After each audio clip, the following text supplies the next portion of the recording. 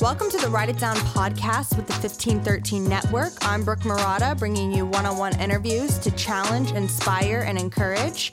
Up next, we got the man, the myth, the legend, Sam Acho. Sam played in the NFL for the Arizona Cardinals, Bears, Bills, and Bucks. But most importantly, he just came out with his very first book, Let the World See You. This book will inspire you to be the real deal in a world full of fakes. So sit back, relax, and get your pens ready because this is Write It Down. I ordered your book like literally right after I reached out to you, and it took me all of maybe 2.5 days to finish your book. Let the World See You, How to Be Real in a World of Fakes. Especially, I'm sure you can see this with social media and everybody putting their best foot forward all the time. So thank you so much for writing this. I want to start off by saying this as well. From the minute I opened your book, I felt like I could be myself. Like just in my own brain space, reading the authenticity of your words. I'm not a huge reader. My family will make fun of me like listening to this, but it like you have to pay me to read most of the time.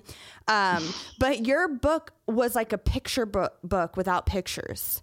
And so I just want to say and just number one, like encourage you and say, well done. I've already recommended it to so many of my friends. You just do such a great job, not only capturing some of the past experiences that you've had, but you do such a good job relating it to scripture in a very authentic way. So thank you so much for writing this book. But anyways, so I just took over the entire show and told everybody to go buy your book.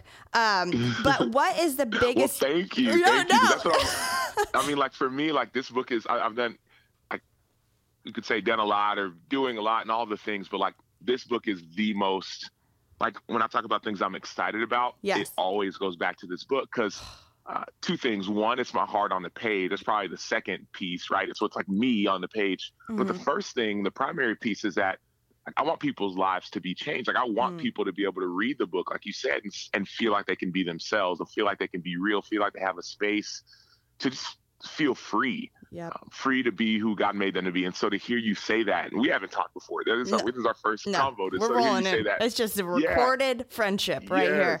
Yes. It brings me so much joy. No, for real. And what I like is first of all, most people, actually a lot of people don't understand the celebrity world and celebrity circle. So we see it from the outside looking in on Instagram, tabloids, TV. But I've had some experience with people in the NFL and the NBA and more in the celebrity circle. And I can't tell you what a good job you do bridging the gap between like a reader, someone who's never been in scenarios like that, but and also bridge the gap between that and like you've encountered some pretty tremendous people, and without giving away every single chapter of your book, because I want people to go read it for themselves, you do a really good job just bridging the gap between quote unquote the common man and the celebrity circle, because we all put our pants on the same way, we all struggle with the same things. And so when I read this, I just feel like such a connectivity, and the only way that was possible was honestly through Jesus. So I just love that, and thank you for being candid.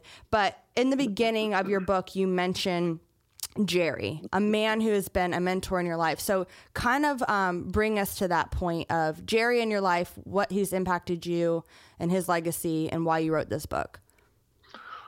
We all need mentors.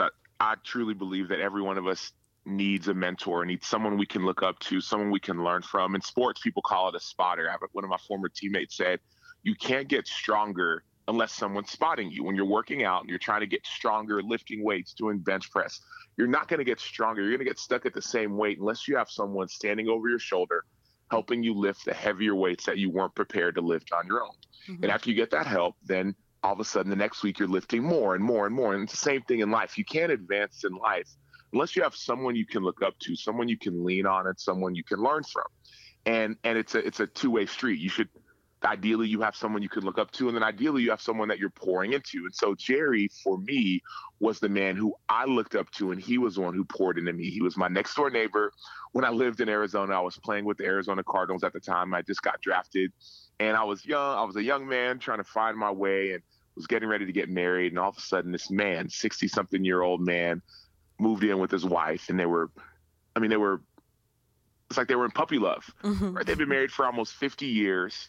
And he got married really young, and they married for almost 50 years. And they would throw parties together with their friends. They would hold hands. He would take her out on dates. I was just watching him and say, man, this is exactly what I want in my marriage. He loved Jesus well. He loved people well.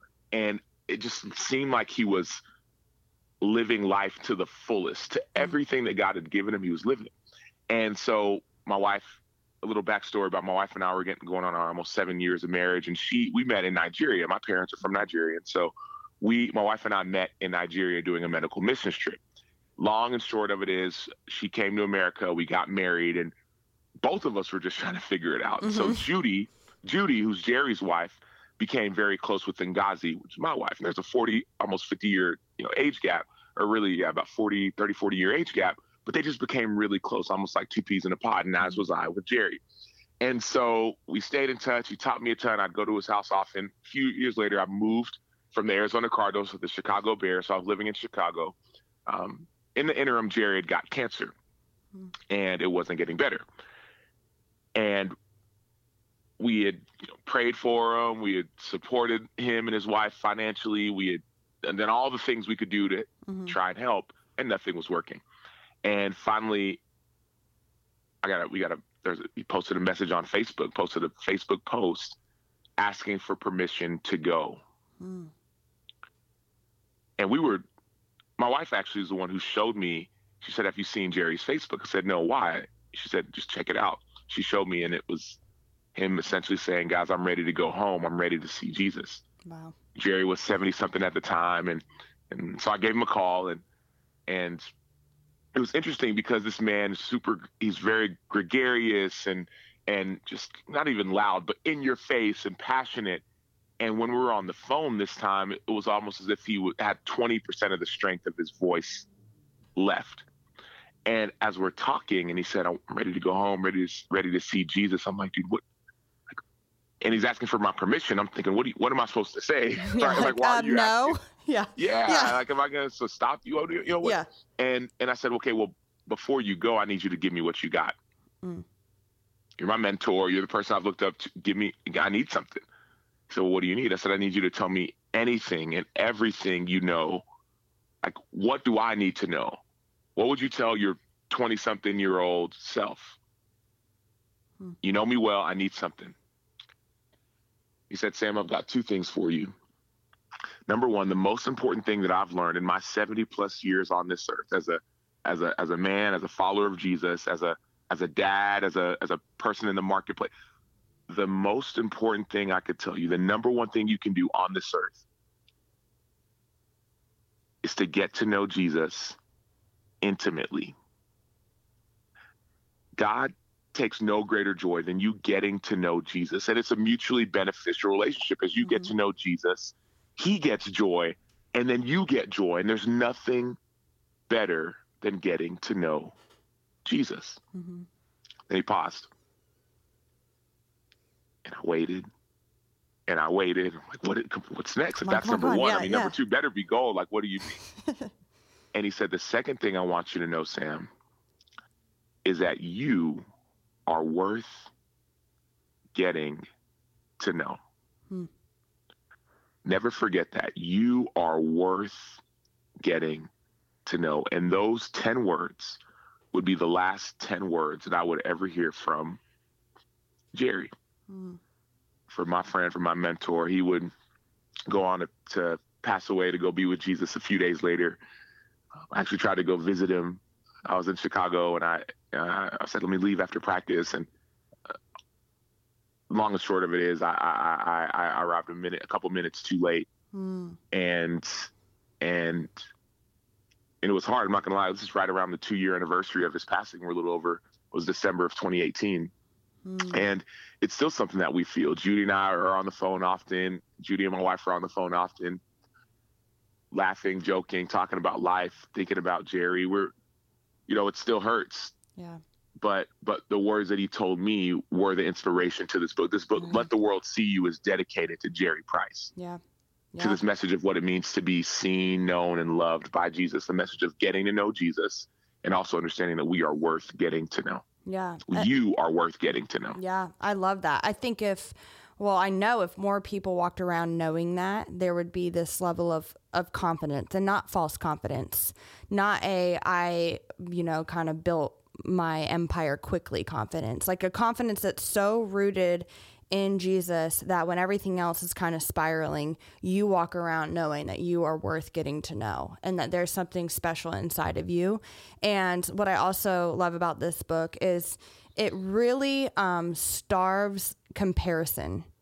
The words on these pages you'll find yourself in this book somewhere. Whoever reads this, you'll find yourself in the story somehow, how that relates to your life. But comparison is not an option in this book. You don't feel less than, you don't feel like you could never be somewhere.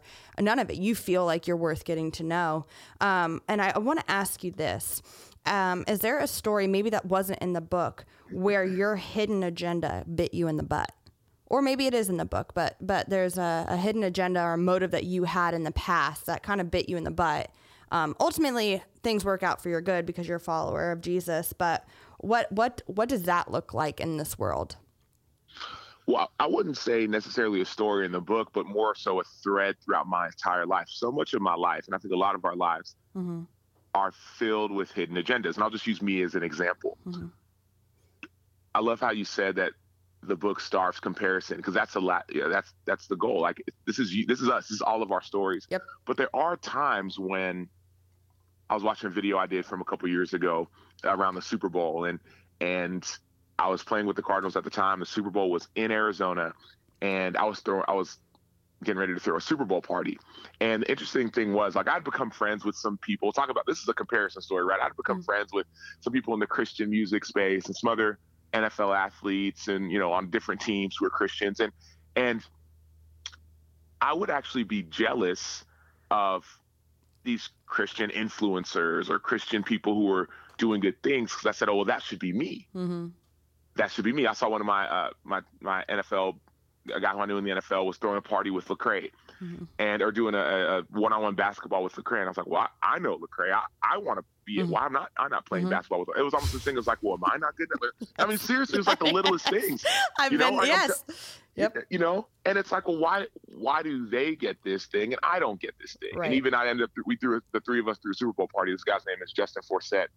We threw a Super Bowl party, and it was a blast, but it seemed like he was closer with some people than I was. And so even in my doing good, there was still this heart behind of jealousy. So I would pray, and I still do oftentimes, but there was a time where I was like, God, just rid this of me. Like, please, because I want to be able to celebrate when your kingdom comes. I want to be able to celebrate when people are doing good works and building relationships, as opposed to me feeling less than. Right. And I think a lot of me, I want to be free to be able to celebrate. There was a dream I had a couple years ago, and football, like a lot of things, like social media, it's easy to compare. It's easy to compare your stats, your performance, how many followers you have, how much you're contracted. It's so easy to compare. Right. And I would catch myself doing that. I couldn't celebrate someone else because I said, well, when's my turn going to come? And I remember having this dream where I was in heaven. And as you can guess, there was a football game going on. What heaven looks like for Sam Acho is right. Yeah.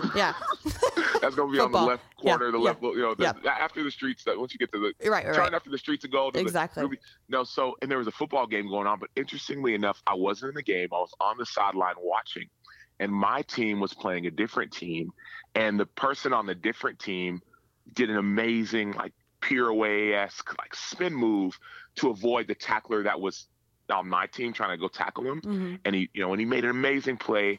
And instead of, usually if it's in real life, I'm dejected. Oh no, man, my guy messed up. We're going to lose. What's going to happen? I just celebrated. I just celebrated the beauty of the play. It didn't matter whose team this person was on and who was going to win. The winning didn't even come into fruition. What I got a chance to celebrate was that was a beautiful play. It was a well done like move. It was majestic. It was artistic. And so my prayer turned into, God, I don't want to be jealous of other people. You talk about this story, this through line of something that held me back. I don't want to be jealous of other people. God, I want to be able to celebrate them. And I've seen God answer that prayer in my life. And so to answer your question, it was a thread in my life, but it seems like, sometimes these strings are hanging out of our clothes. That thread was pulled and now it's gone. Yeah. Yeah. There's this like thought that came to my head the other day of, okay, Lord, if your thoughts and your eyes are always fixed on me, you don't need an ounce of my help to focus on me. You're already so focused on me that I can have the freedom to focus on others. Because I think we in our human nature, we can't help it. And the Lord can help us, but we just can't help but want to like help God with our story. Like, I know a little bit more than he does, so I need to do like a little bit more over here. And there's this parable that I love, and it keeps coming up. But when Jesus talks about the kingdom of heaven being like the wedding feast, and if you go get the best spot, kind of essentially, like, I'm paraphrasing, but if you go get the best spot, the seat at the front, it's embarrassing if somebody comes up to you and says, "Hey, that's not your seat. Come sit in the back." But if you go and choose the seat in the back and somebody comes to you and says, "Hey, there's a spot for you up here," and they exalt you to the front, that's how the kingdom of heaven is like. And so I like sometimes during the day, I'm like, okay, sit in the back, Brooke. What does sitting in the back look like today? And I'm not perfect. So this is not me being like, I've arrived here. I'm just saying, like, when I was reading your book and there were certain stories that you shared, and even kind of like the one you just shared right now, is like, I want to be so confident sitting in the back celebrating others in front of me that when God exalts me to what he has called me to do, I feel free. I feel a breath of fresh air. I feel known. I feel like I'm worth getting to know. And I think that is so backwards to what our culture teaches. And it's just so freeing to be able to even talk to you on the phone and be like, yeah, I get it. I get what you mean, where there's just like nobody would see that thought in your head. But when God pulls that strand out, you feel free. You're like, dang. Yes. Yes. Yeah. And it's one of those things where for me, I thought that was always going to be a thing. I'm always going to be comparing myself. Right. I'm always going to feel less than and feel inadequate. I'm always going to not be confident. And interestingly enough, like as we commit things to prayer, God actually does answer our prayers. I know. Like, I love like what some people like. So it's like, wait, he actually does answer prayers. Like, if you journal, and I don't do a great job of journaling, but if you journal, people have told me, man, if you go back and read one of your journal entries from a year ago, 2 years ago, 6 months ago, and see how God has answered that prayer. I was speaking at a church a couple years ago, and I remember speaking. It was in Chicago, and I was hanging out afterwards. And people were coming and saying hi and shaking hands, and no, obviously no mask. It was in 2017, right? So like no hand sanitizer. But like one of the men came up to me and said, "Man, Sam, you are so confident, and I feel like I haven't been able to be confident, and I want that same kind of confidence. Can you tell me how you became so confident?" And I looked at him like, bro, if you would ask me this question like a year, like, are you kidding me? Like, me confident? Because I never felt that. I always felt like I was not enough, right? Not good enough, not fast enough, not strong enough, not fill in the blank enough. And out of nowhere, this guy says, man, in essence, he said, you've grown. Like, because he didn't see me before, but he sees me now. You've grown. And and same thing in football. People would say, oh, you don't trust yourself. Just trust yourself. Take chances. And then next thing you know, as I started trusting God really and trusting myself, all of a sudden it's like, whoa, that was really risky, Sam. Are you sure you want to do that? It's like, I just trusted myself. Yeah. And I use those two examples just to help remind us that we can change. We can go from point A to point B. We are not stuck forever. Yes, there may be a time where you feel like you're not advancing, but you're not stuck forever. If we can really commit our ways to the Lord, and I'm learning this myself. Oh yeah. Like Ooh, he'll take care of it. He'll take care of it. Mm-hmm. And it may not look the way we want. It may not be at the pace we want or the rate that we want, but he will truly take care of it. You will do less, but you will accomplish more. Yep. Yeah. Oh, I love that. There's something that I've heard over the last week or so just kind of come up in conversation with people. And that's when I'm like, okay, God, I hear you. If this keeps coming up, then all right, I'm listening. But God is like, when you're in a relationship with God, you're in it for the long game. And there are things that instantly get answered. There are things that like, in our mind maybe seem instantly like they come up and are great and we're celebrating. But I've known some of the most special things I've ever encountered on this earth has been the long game. And something that kind of came to me, I mean, the show is called Write It Down because I do write a lot of things down. I journal, and at the end of each episode, the guest gives the audience something to write down. But something that I wrote down recently that I feel like is my life, write it down. In order to experience the power of God's perfect timing, you have to let time pass. And that's hard. It's super duper hard. But I have had moments in my life where I have gone, God, any other timing, if you would have answered that prayer at any other time but this moment right now, it wouldn't be as special. And I think, and I read Lisa TerKeurst, I think, said this, that God loves you way too much to answer your request at any other time than the perfect timing. And that's just like that's a cool moment, because most of those moments are very private, but they create that confidence, like you were saying, that to be able to go, I'm growing, I'm changing because do less, do less and do not stress, but is there a time or an experience you've had with God where you were like, that was God's sovereign timing, without a doubt?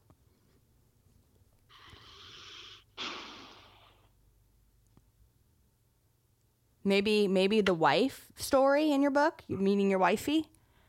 Well, or, that's a great story. That's a great There's story. There's probably so many. No, and that's probably the best story. That's probably my so favorite good. chapter in the book. I love that one. That was that gave me chills. That was cool. But the timing of what? So okay, let me just say it. So like the way this book came out, like this book wasn't like, all right, I'm gonna this age after this many years, I'm gonna write a book and it's gonna be the best. Right. No, like I was struggling. Brooke, it was like, things on the outside. You talked about celebrity world and celebrity status. People, if you don't hear anything else, hear this. We all go through stuff. Everybody is struggling. I don't care how good someone looks on social media. I don't care how many followers someone has. I don't care how much money. I don't care how pretty they. Everybody struggles. And I don't know if anyone used to listen to, I don't know about the new school Kanye, but the old school Kanye, he said the prettiest people do the ugliest things on the road to riches and diamond rings. There's some pretty people you see on social media that do some very ugly things. And so for me, the timing of this book, of Let the World See You, I understand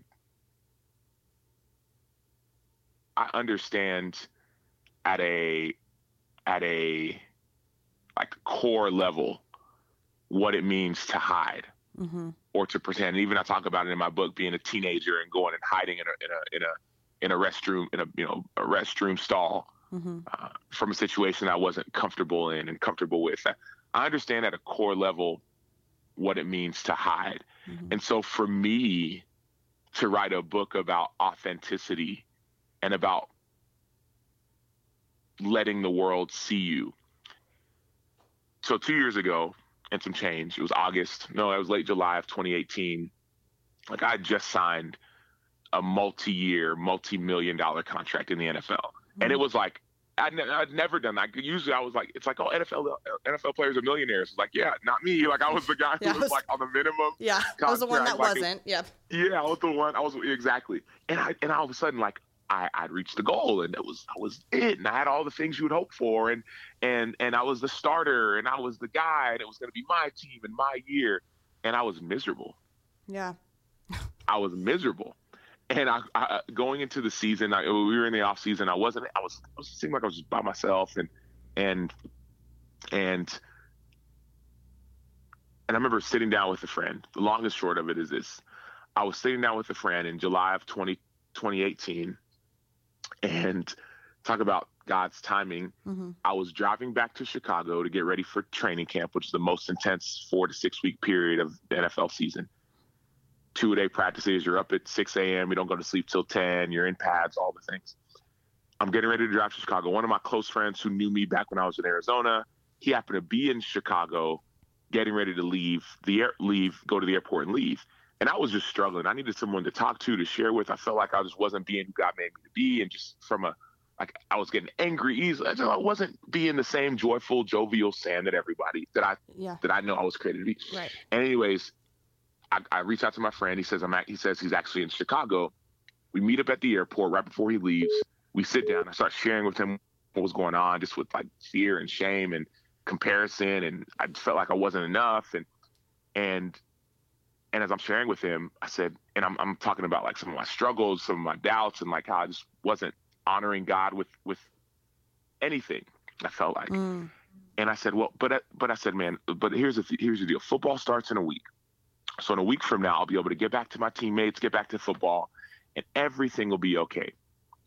And he looks at me and he says, Sam, if that's how you feel, he said, Sam, if that's how you feel right now, I'm concerned about what happens when football ends for you. When this season of life, when you retire, when this season of life ends, I'm really concerned. And as I'm sharing with him, I start to cry because I don't know where it came from, but I start to cry. And this guy had never seen that side of me. I'm crying, and he looks at me in my tears and my snot bubbles and all, and he says, "It's nice to see you. It's nice to see you." And I'm thinking, what is this guy talking about? Like, I'm like wiping the tears away. Like, I don't even know where they came from. I've been here this whole time. Yeah. What do you mean it's nice to see me? Yeah. And he says, he's like, I'm like, what do you mean? Yeah. And he says, no, he said, it's good to see that you're human. He said, I've known you for a long time, and I've never seen this side of you. It's really nice to see. And so he actually recommended that I go talk to a counselor, a guy he had just met with, funny enough, because he is, and not even just life plan and all these things. And so I said, yes. Never in another time of year would someone have asked, and would I have said, yes, my dad's a therapist. He's a counselor. I'm like, I get it. I know how this stuff works. Mm-hmm. And I said, yes. And so a week later, that evening, we were supposed to report to training camp. That morning, I believe it was a Thursday. That Thursday evening at 7 is when we report to training camp at a place called Bourbonnais, Illinois, 2 hours away from Chicago. Well, that morning, I was up in Barrington, Illinois, an hour north of Chicago, sitting down with a counselor. And I'm, the rest of the story is in the book in that sense. But the long and short of it is, in this counselor's office, and I'm thinking I'm just going to be in and out. I know the drill. I do this. I don't have trauma. I'm fine. I'm fine. Like, I'm different. I'm different. Yep. I'm built different. Yep. And he says, well, Sam, I got a question before we even go too deep. He said, what do you do when you get angry? What do you do when you get angry? And I said, well, that's easy, right? A+ on this one. I don't get angry. And he says, okay, let me ask you one more time, Sam. What do you do when you get angry? I try not to get angry. He looks at me and he says, Sam, nodding his head, everyone gets angry. So what do you do when you get angry? And I began to cry. You know what he said a week later, different place, different environment.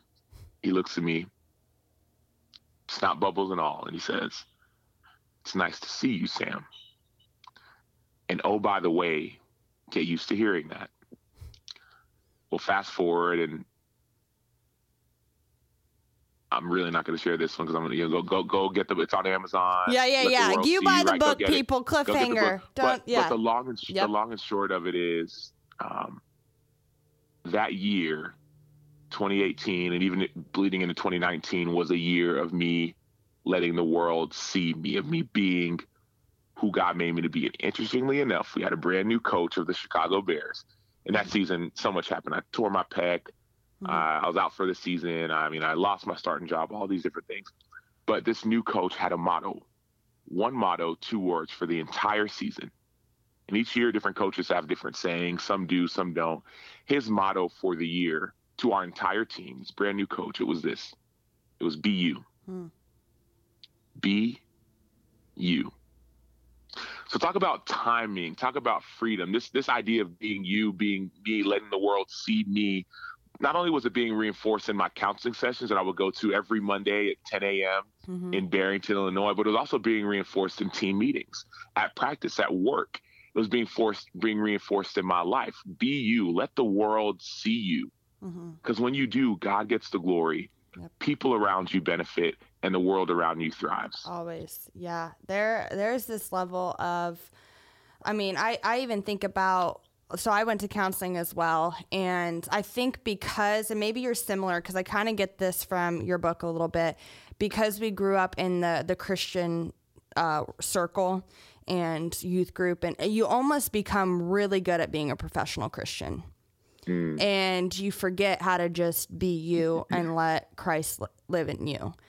And I was in a counselor's office, and, you know, he was like, your performance is going to burn you out. Like you're performing to get a job, you're performing to, get things from God, like all of it. He's like calling me out, and I'm like, okay, whatever. I don't have a performance problem. You know, you get in counseling, you're like, these aren't my issues, but they are. And, you know, he asked me this question, like, do you know why you gravitate more towards your like closer friends? And I was like thinking about my close friends, and I like love them so much. And he's like, because you're not putting on a show for them. You feel free when you're around your best friends, because you don't feel like you have to preach at them. You don't feel like you have to perform the perfect Christian walk for them. You're able to just be you. And I was challenged with that, and I'm still challenged with that, is because God's entrusted me with this podcast, and there has been some just unique guests and stuff like that. You know, I'm challenged with that. Brooke, are you going to show up being yourself on the mic, or are you going to be a performer?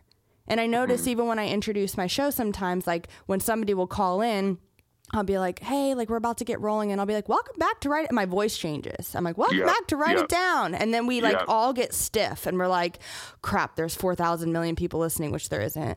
But instead of just being like, no, hi, I'm Brooke. Hi, nice to meet you. Thanks for coming. Like, let me talk to you. Who are you, Sam? Let's let people be a fly on the wall of who we really are. And that's what people are craving. And so if people are getting ready in the morning or in their car or on a walk and they're listening, it's the same with your book. You want them to feel like they can be them, that they're here too. And that is exactly what Jesus Christ did. That is exactly what he did. He created spaces where people could be sick, where people could be adulterous, where people could drink, where people could party. He allowed that to happen. And I think about that. I'm challenged with that of like, I don't want to sell a bill of goods to people. I want to accept the real thing and let that change me. And I think that your book just embodies that time and time again, like every chapter, whether we're talking about Chipotle, go get the book, or we're talking about the Dallas Cowboys, or we're talking about Larry Fitzgerald, or big names, or we're talking about, you know, a pastor that you met with. Like those are the things that like nobody can take your testimony from you. And whoever out there is listening and they think that you got to be somebody special or have a little bit more knowledge about the Bible to come to Jesus and be fully known and fully loved, that is a lie. And we know that because we've experienced that lie. And it's so freeing when you get rid of it. It's like a chain that you're just like, whoa, get off of me. I don't want that ever again. I don't want to ever feel like I have to do something to get to God and then try to convince others that's what it's like in the kingdom of heaven. When really the kingdom of heaven, go sit in the back and watch Jesus bring you forward. Like it's so chill. It's really, really chill. But you know, I mean, I could go on and on about this. This episode is brought to you by River Road Coffee and Popsicles. River Road's owner, Elizabeth Feigley, was the featured guest on Write It Down's 32nd episode. River Road is popular for its craft, local coffee, and handmade gourmet popsicles. This shop is located in the heart of Cocoa, Florida. For more information, visit their website, riverroadcp.com. That's riverroadcp.com. But always remember, I'm the coolest, the realest, the illest. Now, back to the show. I would have to say you probably feel so much joy and freedom being able to be yourself in a world full of fakes. And just like a side story, kind of how this podcast came about. I started at my hometown, and that next month I'm at Tim Tebow's Celebrity Golf Gala. And let me tell you, I did not belong there at all. It's not me at all. The mentor that I met in college, had invited me to this and different things like that. And so I'm on the red carpet, just in awe of the fact that Chip Gaines is there and stuff like that. And there's a man behind me, and he and I are chatting, and he was just joking around about how I didn't know what I was doing on the red carpet. I mean, I literally was like, what is this? So we end up talking for an hour before the event started, and he was like, what's your last name, or what's your first and last name? I was like, oh, it's Brooke Murata. And I was like, what's yours? And he's like, oh, my name is Marcus. And I was like, oh, okay, cool. And then he was like, yeah, Marcus Allen. And I was like, oh, cool. And he's like, do you know who I am? And I was like, should I? And at this point, I'm like, my dad would be disappointed. I grew up watching the NFL. And so when we get in the room, the announcer goes up there and announces all the stars, and they go by last name. And the first one they introduce is Marcus Allen. And I look at him and I'm like, I am so sorry. I felt so disrespectful. I didn't know I was in, the presence of, greatness, but he never made me feel like I should have felt that way. And, he was my first guest on this show. And I can't begin to tell you how humbled I was by the fact that there wasn't this level of, well, I'm Marcus Allen. It was, oh, you're Brooke Murata and you're special and God has something for you. How can I help? And if we could all be like that, man, this world would have a world full of people who aren't fake. Let me tell you that. Because they'd feel like they could breathe by not knowing who you are. They feel like they could breathe by not having to perform to do something they feel like God's called them to do. And again, I could sit here and say it over and over and over again. Let the world see you creates that space, Sam. Job well done. I'm seriously it came at the right timing in my hands. So thank you for writing this book. Is there any last remarks before we get to our rapid fire and our write it down that you want people to know about Sam Acho and who you are? I'm just going to read a devotional that I usually read. Please. It's like 2 paragraphs. Yeah, get it. This is from it's from today. Mm-hmm. So it says, I'm leading you along a way that is uniquely right for you. The closer to me you grow, the more fully you become your true self, the one I designed you to be. Because you're one of a kind, the path you are traveling with me diverges increasingly from that of other people. However, in my mysterious wisdom and ways, I enable you to follow this solitary path while staying in close contact with others. In fact, the more completely you devote yourself to me, the more freely you can love people. Marvel at the beauty of a life intertwined, there you go, reading 101, with my presence. Rejoice as we journey together in intimate communion. Enjoy the adventure of finding yourself through losing yourself in me. It's a devotional called Jesus Calling by Sarah Young. And it's interesting. And I'm most pumped about my book, right? Let the world see you. SamAchoBook.com. You can find it there, find it anywhere, go to Amazon, Target. But this book as well, Jesus Calling, that was the timing of that book just was amazing as well. And so just sometimes remembering that our path will look different than other people's paths. So it's silly to compare. It's actually, not only is it detrimental to compare, but it's actually just silly to compare. Our paths are going to look different, right? Imagine if you're saying, well, imagine if you, Brooke, are saying, man, I should have been in the NFL like Marcus Allen. Wow, what did I do? I should have been a know linebacker. Dang it. Right. Like, or like Sam, like, man, Yeah. Sam and Marcus and Tim Tebow. I'm not a good enough NFL. And God's like, no, I gave you a podcast that's a gift for you to bless other people and also to benefit you as well. Right? Like, imagine if I'm saying, man, why did I play football? I should have been years ago started a podcast called Write It Down, and I didn't even interview. I haven't met Marcus. It's actually It's silly. It doesn't make silly. sense. I know. It doesn't make sense. Like, we don't know. Like, I don't know what it took, like, for you to do this, right? And you don't know what it's like. So people, there's that saying, comparison is a thief of all joy. Oh, yeah. But it's also just foolishness, and it's silly, because it's like God has unique paths designed for each and every one of us. And so the more I slow down and remember that he's in charge, right? What is that? The that movie with Tom Hanks, I'm the captain now, right? Like, Captain Phillips, whatever it's called. Like, God's the captain, right? Yeah. Yep. Let Jesus direct the boat. Yep. Yeah. The more we do that, the better off we'll be. Oh yeah. I mean, I say this too. Like, can you imagine if Moses and Abraham and David and Mary and Joseph all had the same call in their life? Would Jesus ever be here? Like, right. Can you imagine if Abraham heard the voice of the Lord the way that Moses did? Like, there would just like, how would his kingdom get accomplished? And I mean, I think about that in my own life, my own walk. It's, the more that God entrusts to us, it's just so imperative that we go through these lessons, in the counselor's office and, at the gas station or in our family time. It's important that we're learning these little lessons, and it's building endurance muscles in us so that when he does entrust us with more, because, to much is given, much is required, then we have that confidence that this has absolutely nothing to do with us. And it's all about like him and who he created us to be. And so I could go on and on about this. I mean, one thing I do want to ask you, and I've wanted to pick people's brains on this recently, but this is kind of off script, but how do you determine when God's speaking to you? Ooh, I love that. I love that. So for me, a couple things, and I'll say it my way. Different people have, there's, if you want to listen there, anyways.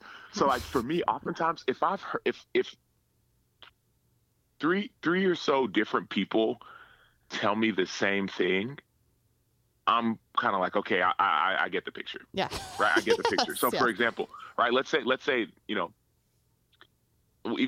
with the my friend who says, man, Sam, it's nice to see you. Right. It was, as I'm actually being showing another side of me. Then this counselor says, man, it's nice to see you. Right. The next day. And I'm thinking, okay, maybe you guys talked. Like, is this a plan? The next day, one of my teammates sees me, and I'm in the locker room now, and I'm crying. And my teammate says, man, it's nice to see you. The next day, one of our staff members, so like, same thing. It's nice to see, and I'm like, it was a lot of tears flowing down. My, tear ducts were just, they were on. Like your face is raw. You're like, right, you're right, done. right. Yeah. And, but I was like, oh, wow, like there's something here. There's something here. Right. So that's one way. And that's just like a small example, but just different people say the same thing. One thing is just spending time. People talk about prayer, which is great, right? Like spend time prayer, like asking God for things, thanking God for things. But another thing I learned is listening, the importance of listening in prayer, finding some quiet time, a quiet place. And people, it doesn't matter where you go, but find some quiet space. Could be early in the morning, could be late at night. Just find some alone. Even like I'm married, I got 3 kids. There's a lot going on. Like I'm at my best when I just find some time to myself and with myself and with God. And yes, I pray, Lord, like this is what's going on and that's what's going on. But also I'll listen. I'll just sit in silence and listen and see what I hear. And I can tell, like we all have different voices in our heads, right? Like we all have, oh yeah, you know what I mean? Like there's the like that, sometimes that voice of condemnation, right? You're not good enough, that guilt, that shame, that doubt. There's also kind of that voice, I think that sometimes ourselves where it's like, man, this person didn't do this and this person, but then there's a voice that there's a feeling of peace with that voice. Like, yes, it might be challenging. Yes, it might be scary, but it's peace. There's peace associated with that voice. There's something I did a couple years ago, probably a decade ago or so. I just started reading the words of Jesus, right? Go in the Bible and let me say, what does Jesus actually say? Yeah. Saying, like, what is he actually saying? Because I want to know if I'm hearing these voices, is it God?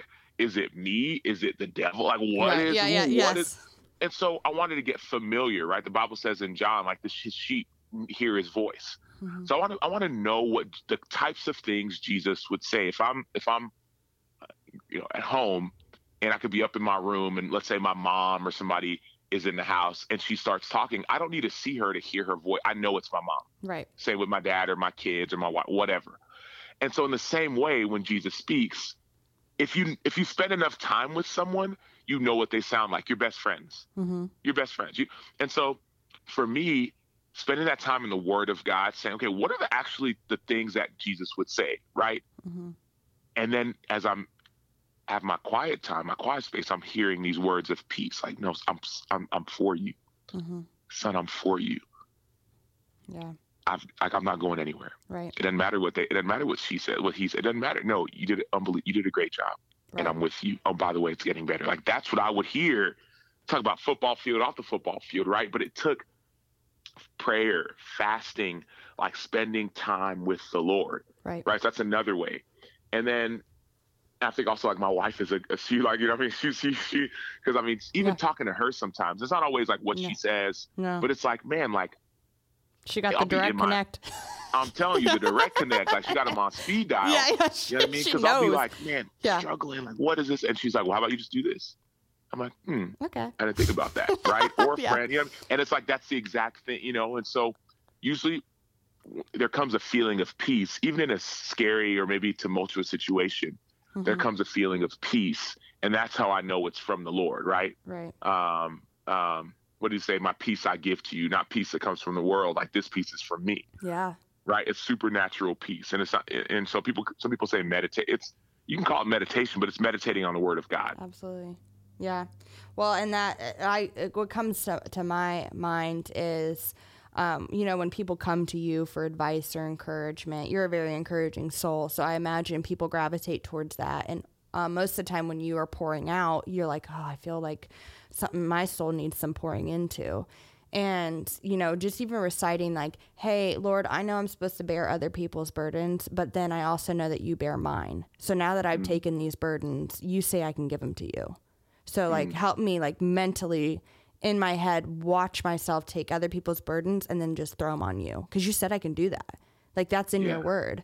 And, even like, I was going to say not to cut you off. Anytime someone cuts somebody off and says, oh, no, I meant to cut you off. Right? So it's like, No. I'm cutting you off for a reason. No, but I want to make sure we talk about this piece too. And now I'm going to forget what I was going to say because we're talking about cutting people off. Oh. But even just the idea of like, God, hey, can you give me someone to bear my burden too? Yeah. Like even that, because sometimes I'm like, I pour out and I'm like, man, God, I need somebody to pour into me. Like who can I pour out onto? Yeah. And who can fill me up? And sometimes he'll bring someone, and other times he's like, hey, son, just spend some time with me and let me fill you, right? Like taste and see. I think it's Psalm 119, maybe 105. Taste and see that the Lord is good, right? I just kind of found a quiet space. I'm saying I'm in Texas with my family right now. So saying I was in my parents' room. They're not around, and I felt like the Lord was like, what do you want to do? Because I'm thinking, man, do I start a podcast? Do I, do I do some more stuff on TV?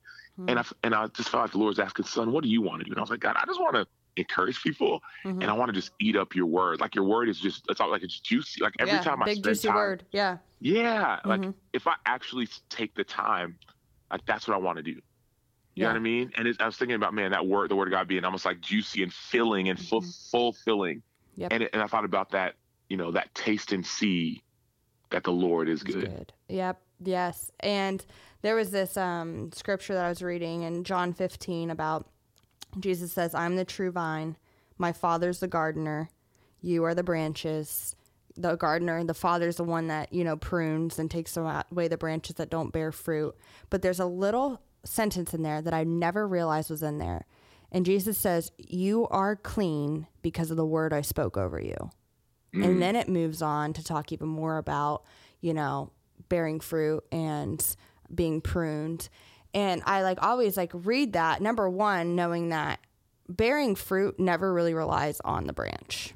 Like it's who you're connected to that ultimately, gives the branch fruit. And so if he says he's the true vine and our Father's the gardener, the only responsibility we have, he gives to us, which just says, remain in me as I remain in you. And so the words and then Jesus says, you are clean because of the word I spoke over you. Not what the world spoke over you, not what your ex spoke over you, not what you speak over you, what I speak over you, that's why you're clean. And if you really look at Jesus's words, the only time he really has us go do something is whether it's going to love your neighbor or going to tell people of his goodness. The other ones are do not be afraid, rest, remain, abide, believe, love. Those things are so like, again, chill and just something that we all crave, but we try to make more hoops to jump through. And I think about Jesus feeding the 5,000. Afterwards, the disciples say, Jesus, what do we do to perform the work of God? And I circle that word perform because I'm a performance-based Christian person, recovering performer. And Jesus says, this is the work of God, that you believe the one he sent. Boom. That's it. Like, wait, that's it? Like, just simple belief. And then if I don't believe in some areas, you're going to help me in my unbelief. It's almost too good to be true. Can you imagine like you are, and you're in a great fruitful marriage, but can people imagine being in a relationship with a human like that, where you don't have to do much? You just get to enjoy, abide, remain. And so I'm starting to realize even my own life, when I discern his voice, if they don't match with those, the calmness of those principles, then it might just be me. It might be my recovering performance. I need to do more to get more, which is, you've seen other countries. America is a huge proponent for doing more to get more. And so we have this Americanized God sometimes, and that's not him. Anyways, I could go on. Sam, I had a coach, Brooke, who, this is my last little side story. No, it's good.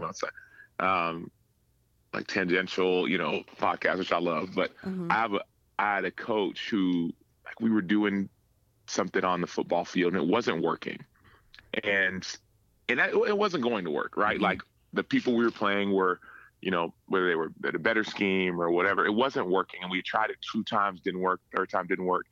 And like we finished the game, didn't work that game. So I'm thinking, okay, the next game we got to at least change our game plan, or we got to do something to figure out, how to scheme, whatever. And the coach just said, hey guys, try harder. Just try harder. And if you try harder, we're going to get it. And I'm sitting there like, Coach, we've been trying as hard as we can. Like, what do you mean just try? And it was like this uptight, try harder, try. And I hated that. Yeah.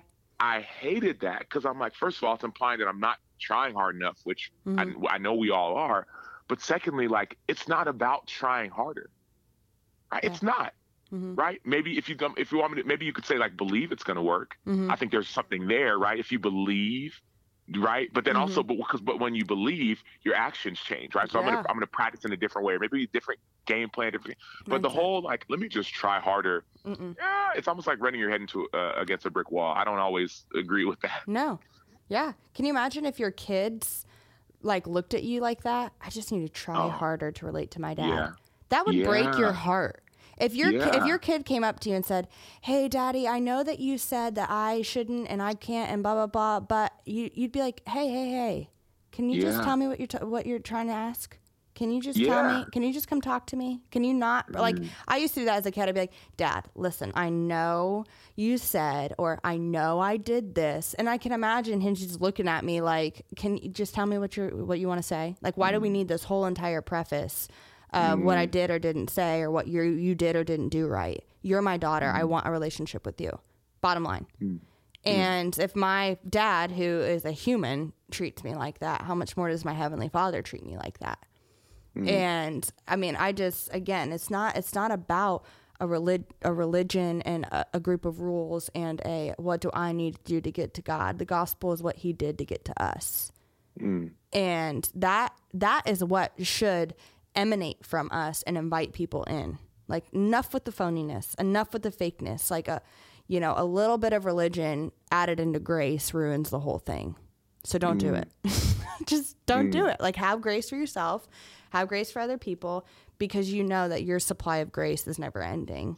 And man, like I said, I can go on, but I want to roll right into these rapid fire questions to get to our write it down. So here's a couple rapid fire. Are you Marvel or DC movies? Marvel. Marvel. Got it. What's your favorite Marvel? Avengers. Okay. Love. The first one. Love. Are you a AFC or NFC fan if you were not a player? You said AFC or NFC? Yeah. Oh, NFC, 100%. Not even a question. Really? What do you mean, really? Where are you from, bro? I can't. I'm a Dolphins fan. R.I.P. Well, first of all, sorry. My actual y'all confidence. Been trash, yeah. And y'all may not make the playoffs this year. I mean, out of all years, I'm hoping y'all make it, but I know. I don't. It's a close call. Sorry, Tua. One thing your kids do that annoy you. Man, my son. Well, I love that you knew youngest. it so fast. You said, "Man, my son." But I'm gonna skip over this and go to my other one. Yeah. Like I have a 2-year-old who's in the terrible 2 phase. People say. Yeah. And like it's kind of annoying. Well, it's kind of he just says no with so much disdain for my no. Yeah. No. Hey, no. And I'm like, bro, chill out. Yeah. And I have my other son, my 5-year-old, or he's 6 now. He just turned 6. I don't know, like it's annoying, and he's very much like me in a lot of ways. So I think I'll preface it that way. But like he always asks for help for stuff, and I'm like, dude, some of the stuff you could actually do. You know what I mean? Like it's like, hey, Caleb, can you go clean up? Daddy, can you help me? Dude, it's not just, can you help me? Are you gonna help me? Are you gonna clean up? I'm like, dude, just do it. Yeah. Don't act like you don't know the song. No, that is like my nephew, but he does no matter of factly. You're like, hey, Jude, can you give me a hug? Nope. It's like, oh, like I should have known the answer. Nope. It's fine. You're just like, okay. Yeah, and my daughter, I have a 4-year-old daughter too, and her thing, and I mean, obviously like daddy's girl in a lot of ways, but her thing is like, it's almost like daddy's girl to an extreme. Like she'll legitimately she'll ask me for something, and before I can even respond, she'll bat her eyes, and I'm like, who taught you? Like, who taught you this? And then why does this work? Because I actually am saying yes, So she'll bat her eyes. Yeah, it helps, and so. But yeah, the thing right now is the whole like the disdain in my 2-year-olds. No. It's like, all right. And I'm like, what? Yeah. The attitude. Last rapid fire question. Your favorite quality about your wife? Ooh, I was gonna say beautiful. Beautiful is not a quality, but she's beautiful. Yeah. But her, like she's. See, this is y'all just got to go read chapter 12 in my book. The whole book's about her. Oh, so good. I don't want to cop out and say I can't pick one. Mm-hmm. But I really can't pick one. But she's good. Like she just loves people well. No, she cares for people well. Mm-hmm. She really thinks about other people well, and she loves to serve. It's ridiculous. It's literally ridiculous. Like she loves to serve. Like she'll go out of her way to serve like my sisters or my brother-in-law or even her family. Like Christmas, bruh. Mm-hmm. Christmas in our house or in our family, like everyone's happy that they know Ngazi. My wife's name is Ngazi. It means blessing in English. Because every Christmas, even if we don't have a lot, she's like, oh, we gotta get everybody and their mama gifts. Mm-hmm. And I'm like, do we really have to get, like, you haven't seen it? So she's sending back gifts to people in Nigeria, like aunts, uncles, cousins, like, because she didn't grow up with a lot. Yeah. And so I know these are supposed to be rapid fire. No, this is good. No, it's okay. But like, so like for her, like Christmas is a big, big deal. Yeah. And so like, even if we're not doing huge gifts between ourselves, like we're getting our friends and our family gifts because we're celebrating them. She's super thoughtful. Aww. That's probably the biggest thing. That's cool. And you're over here like, can't we just send them a text? Like, like bro, Christmas happens every year. Like I'm not a huge gift person anyway. So I'm like, you know what I mean? Yeah. And she's like, let's give everybody everything. Yeah. But it's not even necessarily everything, but it's let's give them the thing that they'll really love. Yeah, and enjoy. That's the thing that blows me away. Because I'm like, it's easy to give everyone everything, but she's like, no. Let's be intentional. Oh, I know he's gonna love this. I got a brother-in-law who loves Jordans, like Jordan shoes. And there was a time like where even when I was playing, like we would get J's like as a team gift and stuff like that. You know what I mean? Yeah. And so and I had a Nike account. Like there was things where it's like I get this stuff for free half the time. Well, I don't have that anymore. And she's still like, okay, we got to get him some Jordans. I'm like, you know how much those cost? You know what I mean? But we got him the Jordans. Listen. And but he loved him. Yeah. He was like, are you kidding? Like, thank you so much. So just the intentionality of the gift, the thoughtfulness, that's the thing I love about her the most. And again, I know this is rapid fire, but one thing that you said about her intentionality with gift giving, and I got in a conversation with a friend recently about this, of Christmas time, I'm not going to go give my sister a gift I'd give my dad, because I'm going to be specific. If she puts something on her list, I'm going to be specific to her because I have a specific relationship with her and that's her desire. And my friend challenged me with this of that's how God is with his children. He's like not going to come give me a gift that my dad would enjoy. Like my dad has a Miami Dolphins Christmas tree. We just got a bigger one and it's not our main tree. Like he's a little excessive.